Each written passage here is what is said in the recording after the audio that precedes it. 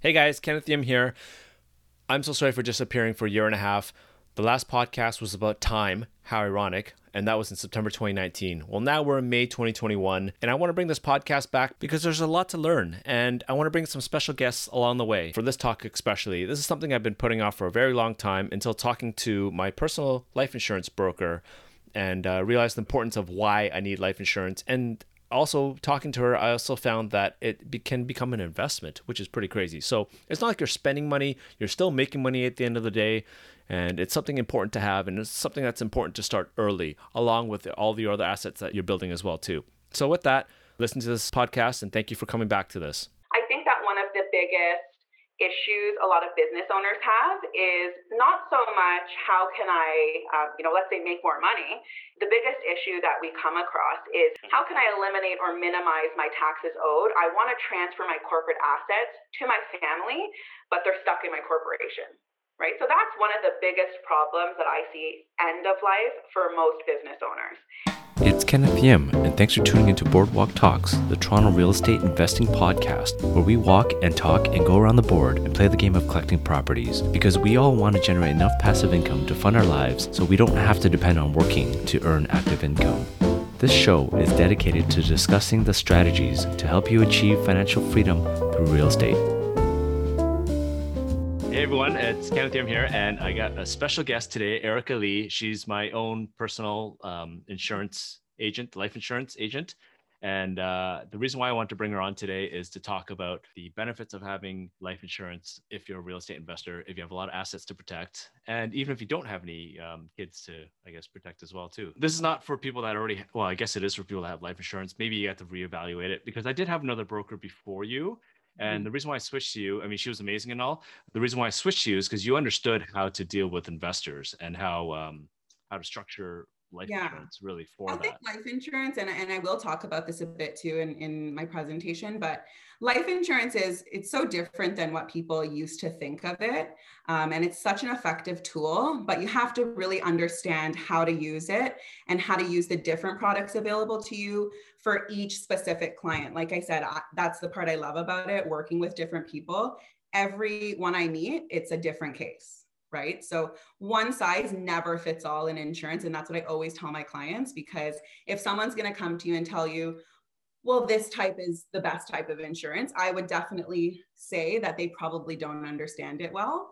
Because again, Canadian insurance companies have done an amazing job at creating so many different products, because those are different solutions for so many different problems. And each one is different. So one is not better than the other. It just is depending on you and your situation. Right. And your industry got a really bad rep, I guess, or at least to me, it got a really bad rep because of, America, like those, things like that, right? I would the say whole pyramid schemes. America is a very different type of insurance company. And like I said, their whole, ideology is to buy one type of insurance and that's it.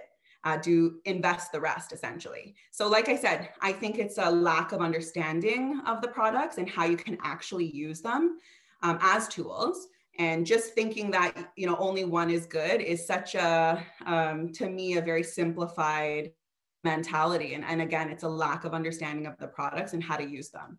So you need to make sure that your broker understands the different types of products, the different companies, and what they offer, because each company offers different products as well. Okay, so I don't get paid for this. I'm not getting a kickback from you or anything like that, but it's really powerful. In my 40s, I finally realized the power of it. I wish I started earlier, and hope anybody watching this has started earlier as well too, particularly if you have investments, real estate investments, to cover off your, to hand off when you die, because eventually you're going to die. So for me, the reason why I haven't solved that problem yet. Yeah, exactly. Well, not yet. But so the reason why I came to you is, and luckily I found you, I got introduced to you, is because my primary strategy is to invest in real estate, go heavy on real estate. But then what you got me is that if I die, how are they going to pay? How are my successors going to pay for the capital gains? Exactly. And I'm not the type to say, no, don't invest in that. I've always thought that insurance is what I call like an umbrella investment. It's really to protect all of your other assets and investments that you work so hard to build and grow. So it's really something, it's more of a protection for everything else. And we'll talk about that and how you can actually use it. Sure. And then you're going to get into, I guess, how insurance could be used as an investment. Because I was like, oh my God, that's how you sell me. So it's really primarily as an insurance vehicle, and then becomes an investment vehicle after that. Exactly. As So a it's really both. nice benefit. Both worlds. Okay, so I know we have a lot to ground to cover. We only have an hour, or we'll try to keep it under an hour. I'm not sure if you can do that or not. So I'll hand it off to you. Actually, first of all, why did you get into it? So I know you love helping people. I know your family's generations in the business. So yeah. what is it Like that what's your story? Honestly, I don't have some big story as to why I got into it. It's honestly, my dad, like I said, he's been in the industry for so long now. You don't meet too many insurance advisors that have been in the business for 30 plus years. But again, I got into it right out of university. I took the time, like I said, to do my designations, and really I delved right into it and tried to learn every single aspect and every single corner of the industry. I started working with clients with him, which I was so lucky to do so, because I think I really got to experience what it was like to be an insurance advisor, which to me is not the sales part. I think our job is really when it comes down to like the death claim part, unfortunately, right? But that's really what I do. And I find so many new agents don't get to have that experience in the first, let's say, 5 years of their career. And because I had been working with my dad, I was actually very lucky to be able to be there during those times and to actually see what it is that we do, which is helping people at one of the most difficult times of their life. So that's probably what kept me in the industry, really seeing that how much help you're actually giving to people. What we do is probably the only person at that time of that difficult, period where I'm coming to you, I'm probably the only person coming to you with a check, and that's it. Nothing else. Everyone else is coming to you with bills, with hardships and just tasks, right? We're really the only people coming to you at that time just with help, and that's it. And that is just because, your loved one took the time to plan. Right. So I know that insurance is obviously different for every single person, every single situation. Mm-hmm. We had some clients where they inherited properties, and it seems like a great thing to inherit a multi-million-dollar portfolio or whatever. But then when you're taxed with several $100,000 of capital gains, you got to pay right then and there, or else you don't get the property. Yeah. That can actually happen to a lot of people, like that inherit properties, and also that if you're passing on properties. So for our investor clients, a lot of people, sorry to interrupt, a lot of people don't realize that that's the case. And that's a little bit surprising to me, how many people don't realize that that's the case. They're aware that there will be taxes, but they're not aware of how significant those taxes will be. So we're definitely going to talk about that today, and how it works, how it's calculated, and what we can do to prepare for that. All right. So why don't you get into it? Okay, so like Ken said, thank you for that amazing introduction, but he really was pretty amazed at how effective of a tool insurance was, especially with regards to real estate investments. So he asked me to put something together in terms of really like focused around that problem. So that's what I've done for you guys today, talking about what are the problems that you're faced with, what are the possible solutions that you have. And we'll go over briefly the different types of insurance so that you have a general understanding, because that's another thing. I find a lot of people don't really have a general understanding of the different types of insurance. And then we'll just talk about the different concepts and how you can actually take advantage of what's available to you. So the problems, we already kind of talked about it a little bit, Ken, but obviously the biggest and most obvious problem is going to be the taxes. So taxes is going to be the most expensive tax bill of your life, most likely, and most people aren't prepared for something like that. Liquidity, fulfilling your end of life wishes, and optimizing your total net worth, as well as I'm going to touch on meeting financial obligations in the event of a premature death or illness. Okay, so taxes is basically capital gains. Okay, so there you go. All right, cool. Exactly. So taxes, we're going to mostly talk about the capital gains taxes, because that's really what is facing real estate investors. So currently capital gains taxes has a 50% inclusion rate, which we'll go over a little example on the next slide. But what that means is that when you take your total gain, 50% of it has to be included in your income. So that's the capital gain. That's going to really, pose lots of, that's going to be a big tax bill for most people, especially with the way the Canadian real estate market grows. As well as, I just want to note that although it's a 50% inclusion rate right now, there is some uncertainty with that because it could go up, it could be eliminated, and they say no more capital gains. The whole thing is taxable. So that's something that I would say is not unrealistic, especially current state of our economy and things. So that's something to note, but it is a 50% inclusion rate right now. Okay. So step back a little bit really quickly. So you have $1.5 million property that you either inherit or pass down to your children. So depending on which way you're looking at the life insurance, say we're passing it down to our beneficiaries. There we go. Oh, awesome. Okay. So the reason why you need capital gains number that I made. There you go. That's hilarious. I didn't even see the slides yet. So exactly. Okay. Actually, you run through it. Yeah. Yeah. So let's just assume you purchase a property, or let's talk about if you're purchasing a property and you're talking about it and you want to pass that on to your family. So you purchase a property for $1.5 million. The future value in 20 years based on a 5% annual growth rate. That means that in 20 years, that property would be worth just under $4 million. Okay. So that leaves you with a total gain just under $2.5 million. Okay, so we talked about the 50% inclusion rate, which means 50% of that total gain is your taxable capital gain. So that means 1.239 million has to be included in your income in that year. And that's obviously going to push you into the highest tax bracket, which means 50% of it approximately is going to be owed in taxes. So that's going to leave you with about $620,000 that you have to pay in taxes just to pass that property on. Now let's assume you have 5 of those. Okay, so that's going to leave you with over $3 million, assuming you have 5 of those very similar properties with similar growth. Okay. So I'm going to go back one slide, just so we can go over the other problems as well. But of course, capital gains taxes is definitely probably the thing that's on most people's mind. How are we going to pay that tax bill? How's my family going to pay that tax bill? How are they going to be able to do that? Okay. And the next thing kind of, plays into that, which is liquidity.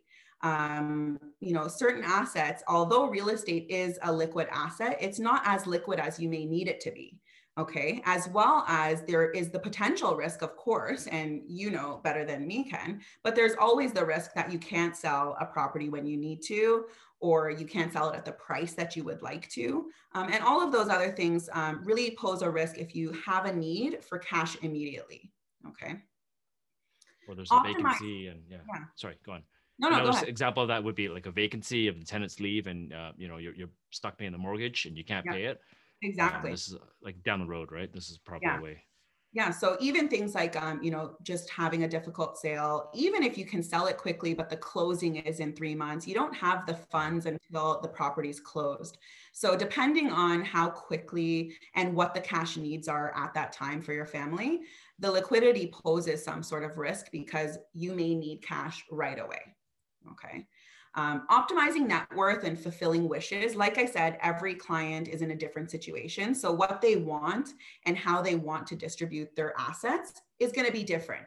So depending on, what those wishes are, you may build up a very significant rental income property portfolio, and you really want to pass that on to your children so they can continue to maintain those properties and continue to receive that rental income. So if that's your wishes, then, even selling the property and the liquidity is not even an issue, because now you want to figure out how can we distribute those assets in a way that they can actually maintain them. So this is something that we have to wishing is always great, but we want to make sure that you have the funding available so that those wishes can actually become reality for your family. Because one of my favorite quotes is, failing to plan is planning to fail. And I love that because it's so true, right? Wishing is so great, but if you can't actually put those things in place, then really what good is it to even have those thoughts, right? And then maintaining expenses. So this is a little bit more what you were talking about just now. in the sense of, let's say a tenant is not there, you have a vacant property, and your family needs to be able to maintain those expenses and meet those financial obligations in the meantime. So something like that is important, that they have, again, the cash available to them immediately. So those are really, I would say, the biggest problems facing real estate investors. Do you have anything that you've come across, Ken, that you would probably add into that? Yeah, I mean, I would say like just tax bills that come up that are unexpected. Sure. If you don't have the rental income coming in, I think that would be the biggest thing, probably in this situation. Yeah. Well, so every situation is different, obviously. So exactly, every single situation is different. So we went over this, and again, like I said, this is on one property that I'm looking at, the value of 1.5 today, which is a very average property price, right?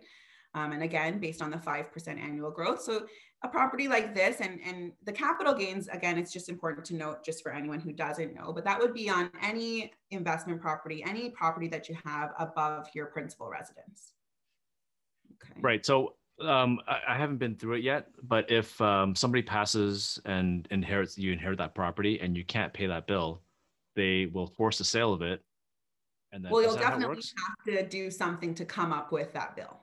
But if you can't, otherwise the assets don't pass, right? Like, so 619,000, yeah, you don't get the asset really, and they'll have to either force the sale of it and you get the proceeds after that, whatever's left, or other assets or that kind of thing, right? Like either way, I mean, I think there's only a few things certain in life, and it's probably death and taxes, unfortunately.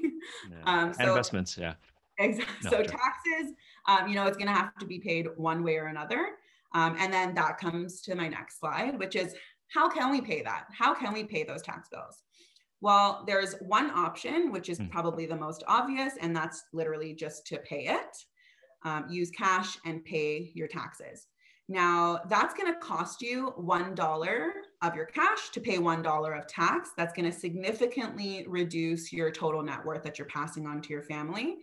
And again, I don't come across too many clients who have millions of dollars sitting in cash that is just readily, that they can pay out to their taxes. Okay. Plus it's after tax cash too, right? Exactly. So, nowadays you don't find too many people just sitting on millions of dollars of cash, right? There are always things to invest in and to put that money into. So again, but if you do have it, it's just important to note that that's going to cost you $1 to $1 of tax. Okay. The next one, and unfortunately one of the common solutions that people have to do, is to borrow the funds. So they would borrow money to pay the tax bill. This is going to end up costing you more than $1 to pay $1 of tax, because you're going to have to pay back not only the loan, but interest on the loan. And again, that's also going to significantly reduce your total net worth that you're passing on to your family. The third one, which is what we just briefly talked about, this is going to be selling assets to fund the tax bill. So again, that's going to pose many risks in terms of liquidity. Is it the best time to sell? Are you able to get what you believe is, the property's worth? As well as that may not have been, your family's wishes. We talked about they may have wanted those properties to pass on to you to maintain them, to be able to continue getting income from those rental properties. So that might not be what they wanted you to do, but unfortunately, some people are forced into this solution. And then the fourth one, and the most cost-effective way, is going to be using insurance to prepay taxes while living. This is going to be the option that maintains or even increases your total estate value to your family. So essentially, you can think of, let's say we know, based on the example right before, you're going to have a tax bill that's approximately $620,000 or whatever the number was. You can, while you're living, you pre-buy a life insurance policy for that amount, and that's going to cost you cents on the dollar, okay? Because depending on your age and gender and your health, of course, but that's going to cost you a fraction of the dollar, and that's going to leave your family with the amount that they need in cash, and it's tax-free, and they can use those funds to pay for the tax bill at that time. So you're essentially, you're eliminating tax by prepaying it while living. Okay. So what types of insurance are there? And I just wanted to go over this briefly because I know a lot of people aren't aware of the different types. You mentioned Primerica and, they only, talk about term, for example. So I wanted to go over because I know a lot of people aren't sure about the different types. Were you sure? Were you aware of like the different types available to you? I just didn't think I needed whole life until I realized that it could be an amazing investment. And that's was like, oh my goodness, I need way more whole life than I need term. I mean, obviously you need both, I think. Right. And then universal life, forget about that. I think I don't know. I personally think it's kind of a scam, but you know better. Which one? Universal. Oh, universal. Anyway, whatever. We explained this and whatever. I don't know what I'm talking about. You're the expert. Go for it. Okay, so what I want everyone to do at this point is literally just throw out what they thought they knew about insurance. Whatever you think insurance is, I just want you to kind of get rid of that for a second and, replace it with this. Insurance is really just, you're buying tax-free discounted money from the insurance company. Okay, so simply put, you're buying money and you're just buying it at a tax-free discounted rate from the insurance company. So that's why it's such an effective estate planning tool, because it's literally just cash. Okay, we have death claims paid out, in 5 business days, where the money has been electronically deposited into the beneficiary's accounts within 5 business days. And again, it's a lump sum, it's tax-free, and it's just money. Okay. So there are a few different types of insurance, and this presentation is really going to focus mostly on the life insurance side, but I'll just briefly go over the living benefits. So life insurance, obviously we talked about, it's going to pay out a lump sum tax-free amount to your beneficiaries when you pass away. And then we have living benefits. So there's disability insurance, which pays you while living a monthly benefit. It's also tax-free. If you were to ever become injured or sick and cannot work. Okay. Critical illness is a lump sum tax-free benefit, also paid to you. And that's going to be paid if you become diagnosed with one of the covered illnesses under the policy. So the big ones would be like heart attack, cancer, stroke, but it would cover, most policies would cover like around 25 different illnesses. So living benefits, it's because it's actually paying to you while living. And these things are really important too. We're not going to talk too much about them in my presentation, but it's important to look at those, and to have a full insurance plan, you really need to be looking at all of them. And that's because, what if something happens to you, but you're still alive, right? So let's say become diagnosed with an illness, or you become injured and you cannot work. So these are really important to continue maintaining the expenses in that one problem we talked about, because if you can't work, who's going to continue to pay your bills, right? Especially when we're talking about like real estate investors, self-employed entrepreneurs, and that kind of thing. We don't have any kind of benefits. We have to create our own benefits plan. So that's what these things are going to solve in that sense. And in terms of life insurance and critical illness, they both have what we call term insurance and permanent insurance. So the difference between the two, term insurance is more of a temporary type of insurance. And the reason I call it temporary is because the premiums are not necessarily locked in. They do increase over your lifetime, depending on the type of term you've chosen. And it also has an expiry date. So most companies, the term policies would expire around age 85, let's say. Now, term insurance, like I said at the beginning, one is not better than the other.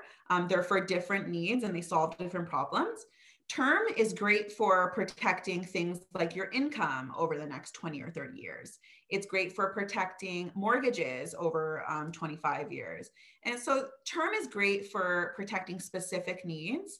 And the one benefit about term is that you can get a large amount of coverage for very minimal cost. And that's again because of the temporary features of a term policy. So term kind of looks like this. This is an example of a 10-year term where the person starts the policy at age 35, and every 10 years the premium increases. And at age 85, even if you can afford the premiums at that time, because as you can see, it's a significant increase as we age, the policy expires after the expiry date. So there's no more coverage. There's no values in the policy after the expiry date. Permanent insurance is exactly what it sounds like. It's permanent. Within permanent insurance, there's two types. So there's the universal life and the whole life insurance. Both of those are permanent life insurance.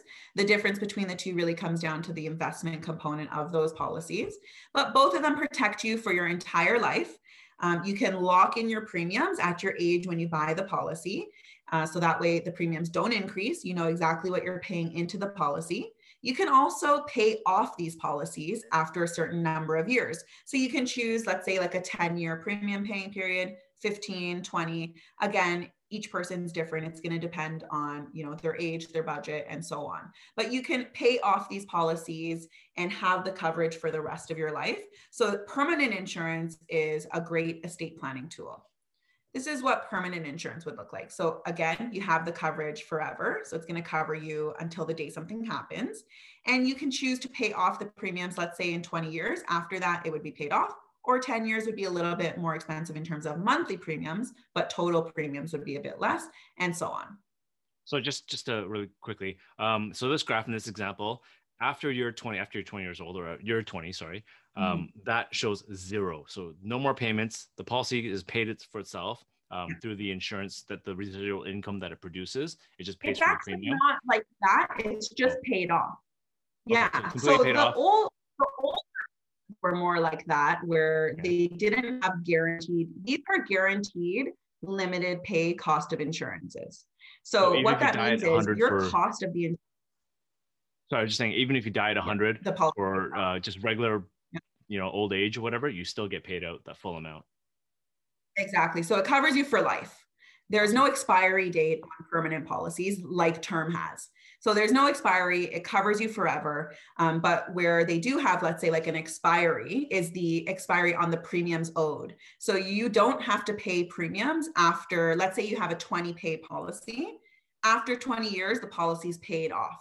Your premium paying period is done, but you have the coverage for life. That's powerful. So that's huge. Like, think about people in our age range, right? Like where we are in our 30s and 40s. So we're young still, right? Like we still hopefully have, 40, 50 years left in our life. And to be able to pay off a policy and lock in our premiums at our age today and pay off those policies in, let's say, 10 years is a huge advantage for younger people, because no one wants to be paying a policy until the age of 100 possibly. Okay, so, that's the potential of paying that policy for 50 to 60 to 70 years, depending when you start your policy. Can you imagine selling a house and being like, we don't know when you have to stop paying this policy, you'll just have to pay it forever? Yeah, well, that's what term is, right? So exactly. Well, term's even a little bit different. Like, yeah, exactly. So anyway, really, when I compare the two, one example that a lot of people really understand is term insurance is more like renting a house. Okay. So you have that house to live in, you have the protection. If something happens to you, those policies get paid out. But every, let's say 10 years, your landlord's going to increase your rent. And at age 85, they kick you out of the house. They're no longer going to rent to you at that time. Okay. Whereas permanent insurance is more like owning a house. So upfront, it's definitely more expensive than renting. So it's definitely more expensive than term insurance. But after that 20 years, you're done paying into that policy and you own it for the rest of your life. As well, there are cash values in permanent policies. So there's actually value growing in these policies every year. So not only are you done paying the policy and you have it for life, but it's actually growing in value. Okay. So depending on whether you go with a universal life or a whole life policy, that's going to really determine what investment tools in the policy are available to you. So whole life insurance, and this is the one that you really were attracted to, Ken, is because the insurance companies actually pay dividends into the policy. And what you do with those dividends, it's up to you. There's a few different dividend options, but majority of people put them back into the policy. And those dividends are actually used to build up not only a cash value that you can access while living, but it also is going to be buying paid up additional insurance into the policy and increasing your total insurance coverage over time. So whole life is great because you don't have to manage it yourself. The insurance companies are paying profits into these whole life policies essentially. Whereas universal life, you have the option of putting additional dollars into the policy, and that can be invested within the policy in a tax advantaged investment account. If something were to happen to you, it could be paid to your beneficiaries and it's added to the death benefit, so it would be paid out tax free. So both of them have really unique investment tools in them, and that's unique to permanent insurance. Term doesn't have those options available to those policies. Right. Okay. So while permanent insurance is a lot more expensive, you can borrow against it. I'm sure you get in this presentation, but the reason why I got attracted to it is because you're just paying the premiums anyway. But what you can do is you borrow against it if you need to invest, right? So basically, you get the money back. So there's a lot of, which is pretty cool. I don't even like using the term expensive, because when you look at it in the grand scheme of things and like over life, if you really look at, let's say, term insurance, yes, it's expensive compared to these first few years, right? But later on in life, you would say it's cheap. Yeah, that's true. Right. So yes, it's expensive up front, but it's not expensive when you really think about what are you getting with that policy, in the sense of you're paying off the insurance at a very discounted price. That's why at the beginning you were saying, and again, I always agree, the earlier you do this, the better, because you're locking in your cost of insurance at a younger age, which is less premium. So you're actually, over the long term and over lifetime, it's actually cheaper if you think about it, because at this point, like, let's assume someone kept a term policy throughout life and they're paying these here, and they live past the expiry date. Those premiums are gone. Yeah. There's no coverage that's going to be paid out. There's no cash values in a term policy. So that's all gone, right? You paid for the coverage. If something happened to you, it would pay out. But if not, then the policy is gone. Whereas on a permanent policy, like we said, I mean, it's not a question of, is the policy going to pay out? It's only a question of, when will the policy pay out? But again, just like you were saying, yes, there's values that are growing in this policy over your lifetime that if you needed to, you could borrow against. So it's really, like we said, it's an asset with value to it. You're adding an asset to your portfolio, right? So this is not only insurance protection, but it's an investment asset where it gives you the best of both worlds. It gives you the protection that you need, as well as, you can access it while you're living.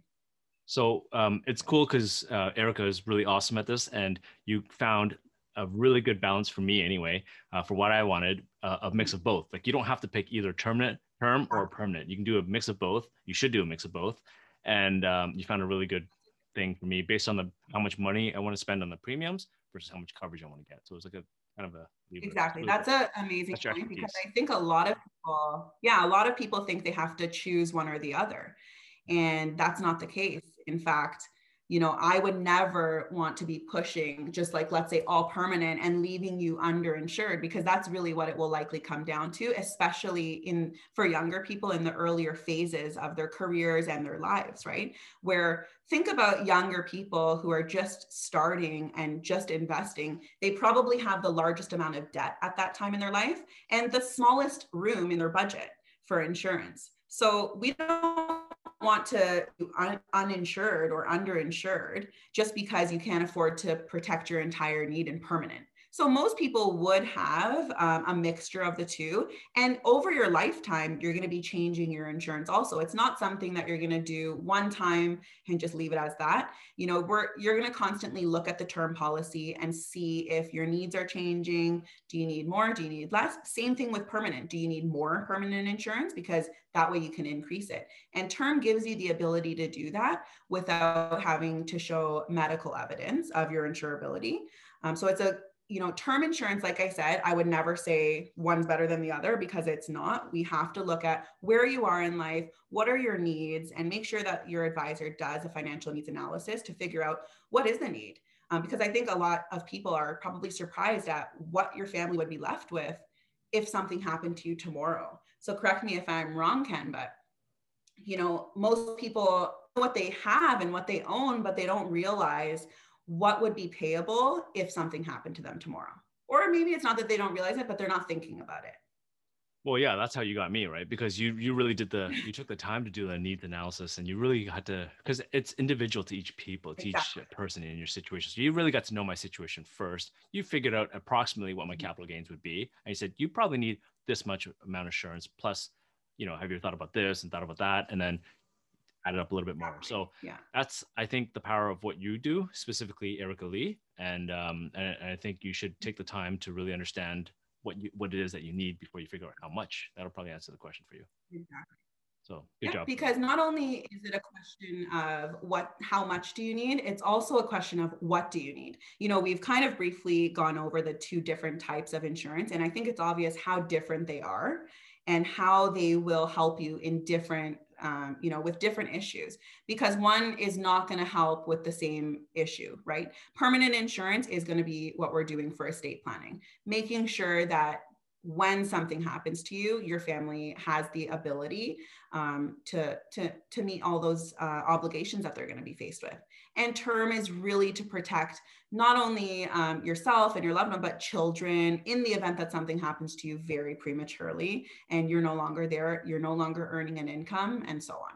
So they're very different, and that's why I say, yep, the premiums are very different. It's obvious why they are.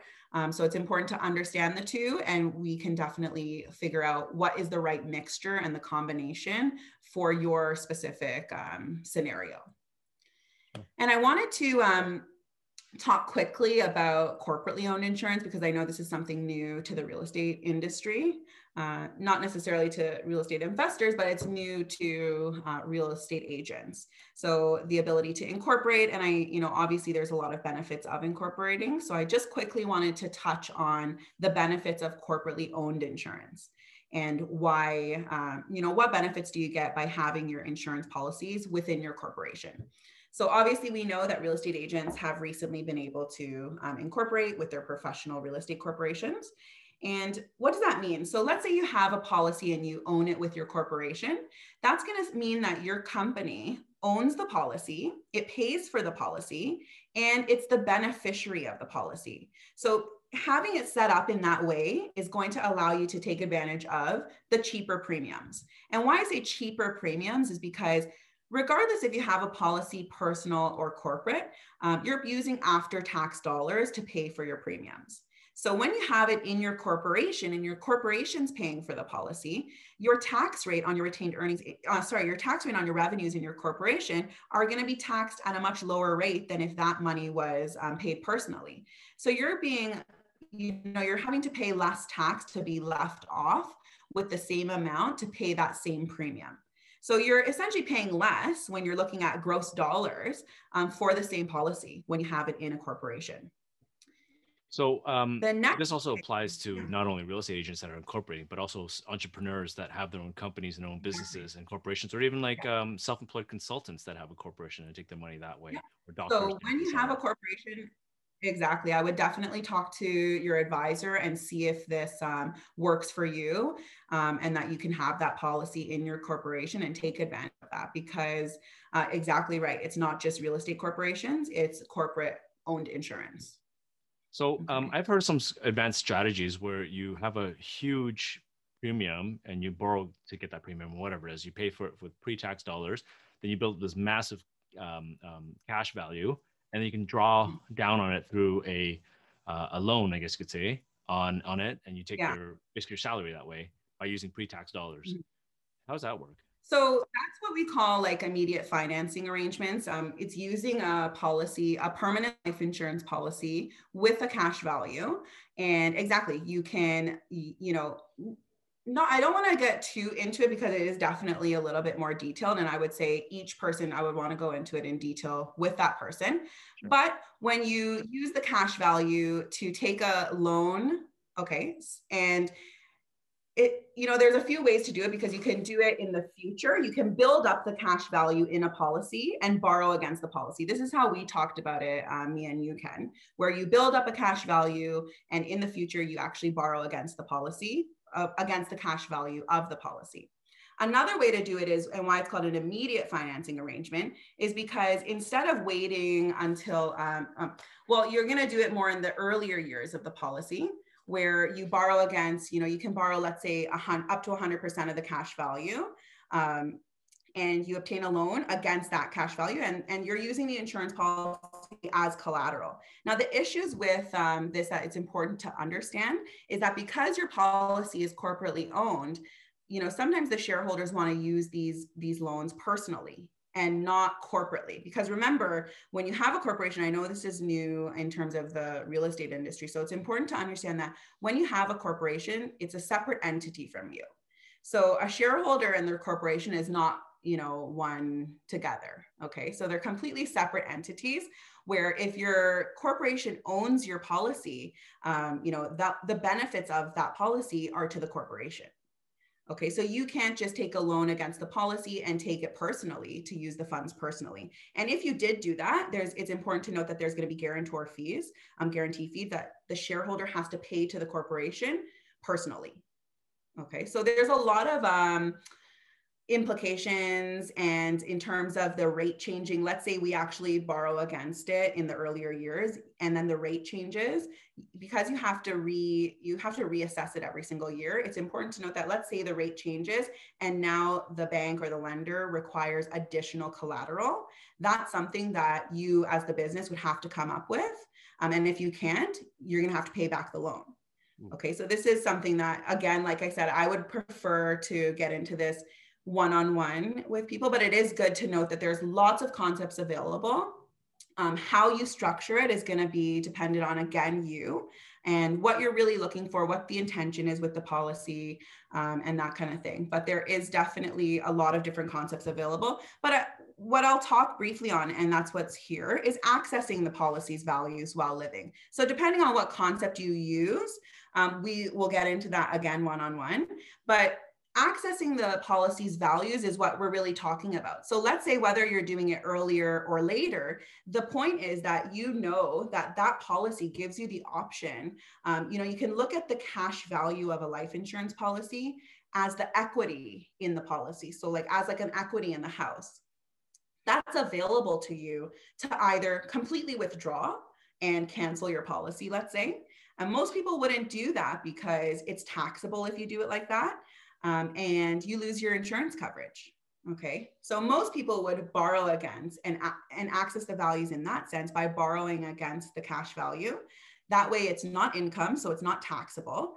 You haven't changed anything in your policy. So the values are still growing. Although you're paying interest on the loan against the policy, your policy is still growing. So it's kind of offsetting each other depending on what the dividend rate is that's going into your policy. But those are things that is a huge advantage, especially when you have the policy in your corporation. You're funding it with corporate after-tax dollars. So like I said, it's cheaper premiums.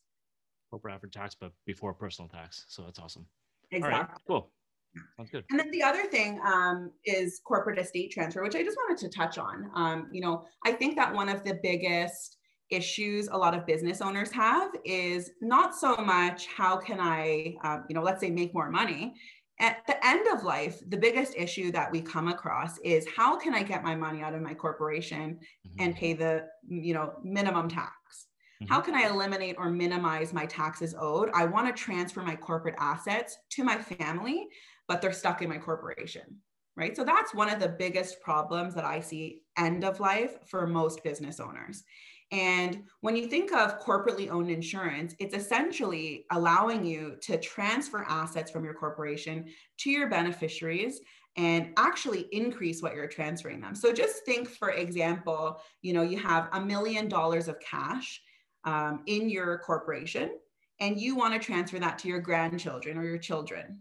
Okay. If you were to just withdraw that and transfer it to them, or just transfer the cash to them and they withdraw it, you're going to be left off. They're going to be left off with, let's say you pay it as a dividend. They'll be left off with $650,000 of your $1 million after they pay a dividend tax, let's say. Yeah. Instead, what you could do while you're living is say, okay, Erica, I want to buy a policy where my premiums equal $1 million over 10 years. Okay, so I'll pay you $100,000 every year for 10 years. So you're essentially transferring your money from one bank account to another bank account that I like to call life insurance.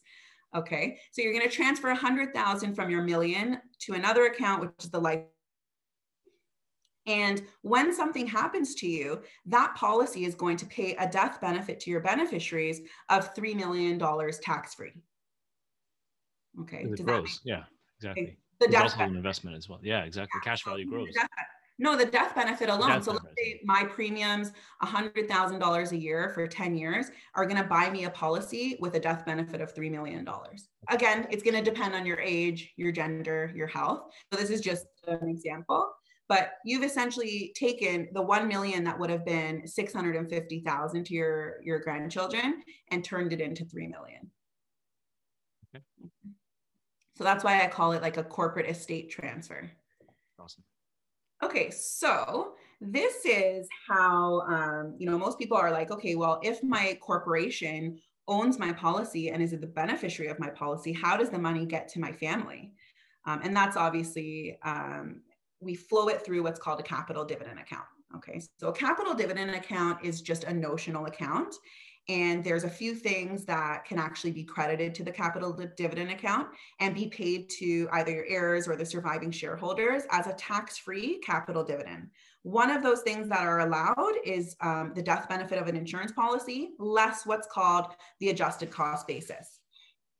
So this is really just, depending on when something happens to you, the adjusted cost basis starts off very low. It increases, it peaks, and then it goes down and goes to zero at a certain point in your life. And again, this will depend on how old you are when you buy the policy, the amount of insurance you're buying, and so on. But that's essentially the shape and pattern of how an ACB, goes over time. So when you have that policy, you have your professional corporation, you have your policy that's owned, paid, and is the beneficiary of your insurance policy. And when something happens to you, the death benefit gets paid to your corporation tax-free. And the death benefit minus the ACB gets flowed to the capital dividend account and gets paid to your beneficiaries tax-free. Let's say there was, adjusted cost basis at the time of death, because let's say something happened to you prematurely. That amount isn't gone. It's in your corporation and isn't allowed to flow out tax-free. Okay, so that's important to know because I find a lot of people ask, so what happens to that amount? So it still was paid tax-free to your corporation. It's just a matter of, do you need to get it out or not? Okay, and if you need to get that portion out, you can dividend it out. It's minimal compared to the death benefit. Do you know what the limit is for the capital dividend account? I don't think there's a limit in the sense of each payment. It's going to depend on each item that is actually flowing through there. So if it depends on what is actually flowing through. So death benefit less the ACB would flow through. Okay. And again, this is something, I want to just tell everyone that these are things like we'll get into more detail. I know it's a little bit general. I think me and you talked for a few hours on our first meeting, right? If you're going to talk to Erica, it's going to be prepared for like 3 hours. She's patient, which is awesome, but there's a lot of stuff to cover. Oh, there is a lot to cover. And again, especially when we're getting into, the corporate side of insurance, there's a few more things that we need to go over. So it's important to just, set aside the time to make sure we go through everything for your needs and that kind of thing. Awesome. So we talked about some of the concepts already. So accessing the cash values, whether it's in the future or immediately, is one thing, one concept in terms of using the values while you're living, as well as still providing the insurance for your loved ones. So it's just not necessarily, I wouldn't call it like, let's say, a concept. It's something that you want to make sure that is available to you with your policy. As well as we talked about corporate estate transfers and just insuring children and parents. I don't think we talked about that yet so far. So I just want to quickly touch on it. It's really important to make sure that one, let's say for children, especially when you're talking about a very large estate transfer or inheritance to them, that it's important to understand what their tax bill would be for their future children or their future beneficiaries. So even preparing them for that is something that you guys can do while living and while the children are young. Locking in their cost of insurance at a young age is going to significantly reduce the premiums paid into the policy also. So insuring children and preparing for their future protection is one really important concept. And insuring parents, I think that's something that a lot of people don't think about, but it's such a useful tool as well. A lot of self-employed people, and now that you're able to incorporate as real estate agents, you may not want to take full advantage of, let's say, retirement savings accounts, retirement savings plans. So, yes, you get the tax deduction and the tax savings now while living, while putting the money into the RRSP. But of course, when you withdraw from it, it is fully taxable. So yeah, same as a corporation. Yeah, exactly. So there's no point. Exactly. Yeah. So it's a fully taxable withdrawal. And I think that the idea of RRSPs worked very well in the past, because the idea was that while we're earning income in our younger years, we get the tax savings. And right when we hit 65, we're going to retire and have no income. But that's not the case anymore, right? So we can even see with most people, especially what we're talking about today, there's significant rental incomes, investment income. So incomes don't go to zero and then, we'll start withdrawing out of our RRSP. That's always going to be an issue, I think, especially with investors, in terms of how can we minimize this tax that we're paying on our RRSP withdrawals? And there's no way once you withdraw it, there's tax, right? Sure. So one really unique concept is insuring parents. We can think of your own parents and how old are they? So, think of life expectancy. Obviously, we don't want to talk about anything happening to the people we love, but you can use insurance that's insuring your parents as almost, retirement savings concept, because you buy a policy that's insuring them. And when something happens to them, that tax-free death benefit gets paid to you. Okay. So essentially eliminates any taxes that would have to be paid. It's a full lump sum that you can now are free to do what you want with it. So it's a really effective retirement, investment concept that a lot of people don't really think about. So that's another option in terms of insuring your loved ones, right? Do you need their consent? Just curious, never thought of that. I know we have to talk about this still, but yeah, they would have to sign it. Okay. It would be on their health, right? So they're going to have to be answering like the medical question. They'll be part of the process. And it's so funny because that is actually one of the common questions that get asked when you talk about this concept, but you'd be surprised. Most parents are happy to help with something like this. Especially, I think a lot of parents have done it themselves, but maybe a lesser amount than, we could do additional. So it's something that a lot of parents are definitely open to. They're more than willing to help fill out the paperwork, do the application, and get that policy in place for you. You definitely need their consent. They'd be part of the process, answering the questions, and that kind of thing. Yeah, it's definitely an uncomfortable conversation to have, but it's something that needs to be had, or you should have, because this is a powerful concept for sure. Yeah. If you had to choose between insuring children or parents, is there what talk about the advantages and disadvantages of what the pros and cons, I guess? Yeah, I mean, they're totally different. So again, it's going to be your scenario, right? Like I said, insuring your parents is more of a, you can look at the concept as more of a, and again, you'd have to look at what are their obligations going to be when they pass, what kind of tax is going to be owed when they pass. If your parents passing is going to trigger a large tax bill, then definitely I would start there, right? Insuring children is going to be more so being able to, yes, protect your family in the meantime. Knock on wood, something were to happen to a child, that's obviously going to rattle a family. But at the same time, it's more so providing them the future protection and ensuring their insurability, making sure that they can get insurance because you're locking it in while they're young and healthy. Knock on wood, as we age, unfortunately, we don't get healthier or younger. So they're very different concepts. I wouldn't say one, again, is better than the other, but they're very different. I mean, because you can essentially, the accessing future cash value, you can also access their future cash value because it's really your policy as the adult paying for it.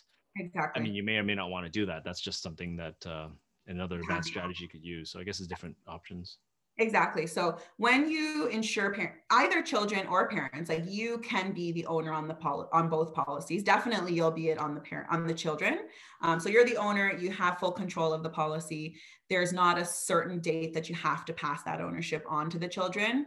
That's up to you as the owner. So you're exactly right. If you wanted to access those values on the child's policy, you have that option too. So you're the Awesome. owner of the policy. You have that right to the policy. Now, here's a question that I got from somebody. What if you don't have kids and you don't plan on having kids? Is insurance a viable thing? I mean, I guess you're beneficiary of your estate. I mean, assuming you're going to leave an estate, to your next person. Yeah. I guess that policy is what you'd get it for, right? So, say if you pass, you don't have kids, you leave it to parents or sibling or somebody or charity, even for that matter. Yeah. So, what's your comments on that? Yeah, I mean, definitely. It's going to, again, depend on your specific scenario. But if you have any kind of estate that you're passing on to someone, any kind of obligations that you're passing on to someone, insurance is definitely going to be probably the most effective tool to ensure that that person isn't overwhelmed or, put into a more negative place because of that passing, right? At the same time, it's not even just, you have to look at, again, that's why I say everyone's different. But if you're a business owner and you have a business partner, let's say, that's one of the biggest things too, to make sure that, two key people in the business are insured. Knock on wood, something happens to one of them, the business can function. You can, retain those shares and so on. So there's so many different reasons that you would need the insurance, but you're exactly right. If there's anything that you're passing on to someone, if there's any kind of bill that's being passed on to someone, whether it's children or even your parents, right? Like if something happens to us prematurely, that's going to go to our parents. Yeah. So do you want to put them in a situation where, they'll just have to fend for themselves? Or do you want to make sure that they're looked out for, everything has been thought of, and they don't need to stress or worry about that? Right, because for real estate investors, if you're talking about passing on property, real estate is largely illiquid. Like you can't liquidate it really quickly, and even a borrower, you might not have the ability to remortgage it or anything like that. So this is why insurance is so popular, and this is why I wanted my people to listen to this and hear this conversation. So yeah, I mean, I would say it's a medium in terms of liquidity, right? Like even if you can sell something fast, it takes time to get that closed. So 6 months. Yeah, exactly. Exactly. So, it is liquid in the sense of, yes, you can definitely, cash out if you wanted to, but it's more so a question of how quickly, how much, and how like basically how much are you willing to lower your price to find the buyer, right? So it's not right, and whether or not it's the right time to do it. Exactly. So the market might be bad and you might not want to sell at that time. Exactly. So you want to make sure, these things are just, like I said at the beginning, it's an umbrella.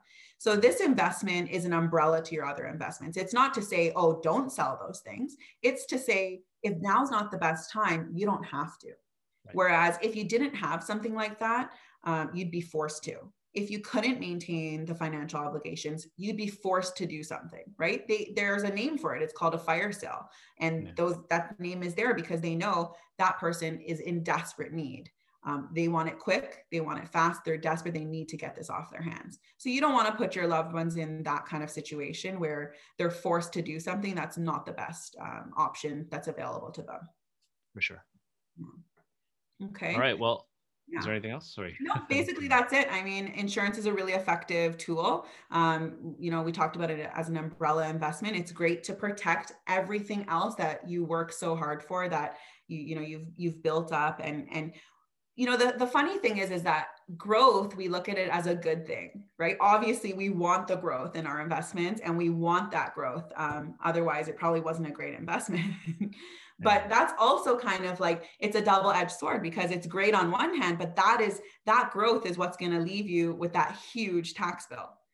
Okay. So of course we want that growth, but we just have to be prepared. You have options available to you. It's just up to you which options you actually take advantage of. It takes time, it takes planning, and make sure, you're informed on it, which is what's so great that you're doing this webinar for people, because I do find a lot of people know insurance, but they don't know what it is, how they can use it, and the different types that are available to them. And even who to contact. So speaking of that, what's the best way to reach out to you, and how's the best way there we go. Awesome. Yeah, so you can reach me at email, my website, which has my contact information, but the best way is probably through email. And my email is very easy to remember. It's just my name, Erica.ca. Yeah. And if you're afraid to reach out to Erica before that, just ask me for my personal experience, because it's really awesome and powerful. And I wish I did this earlier. I wish I did this in my 20s. It would have been a lot cheaper, but ultimately I'm glad it's happened. As my income grows now, it's probably the right mix, but I just wish I did it earlier, for sure. For sure. And that's honestly what everyone says. I've never delivered a death claim to a family member and they said to me, oh, honestly, Erica, we don't need all of this. You can take some of it back, right? The number one thing probably people say is like, oh, I wish they did more. Or I wish they did it earlier, and that kind of thing. So, I know it's a difficult, like you said, it's like a little bit of a difficult topic to talk about, but it doesn't have to be. It's out of love and planning, and it's really there to help your loved ones. And that's really transition. Yeah. And if you don't talk about it, I know it's uncomfortable and I know it's serious, just like wills and estates and all that kind of stuff. And prenuptials, if you have that as well too. But ultimately it's very important to have this on the table and talk about it so that you can plan and transition it. And the better you are prepared for it, the better your family will be thankful for you later on. Because it's guaranteed. You're going to die. We're going to die, unfortunately, so. Anyway, Erica, thank you very much for your time. You are the absolute best. You are amazing. Thanks for saving my family. And I appreciate it. And I'm glad that I can be part of it. Awesome. It's always worked for me because I totally agree with you. It's literally a no-brainer. It's a no-brainer. And the problem is people don't think about this until they have kids, right? Because they want to pass off their stuff to their kids. Yeah. And by then it's already so late. I wish they started earlier. I always say insurance is probably at the bottom of people's list when they're single. Then it screeches up a little bit when they get married, but not much.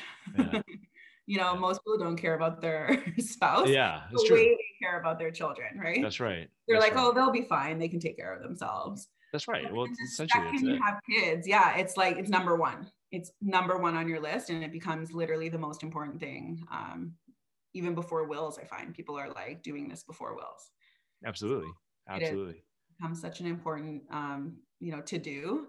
But sometimes it's too late, and not even just about premiums and becoming older, but health, right? Honestly, Ken, this past week has been so tough because I've literally had multiple declines, and people don't realize it, that if your health doesn't qualify for insurance, you can't get it. It doesn't matter if you're willing to pay 10 times the price.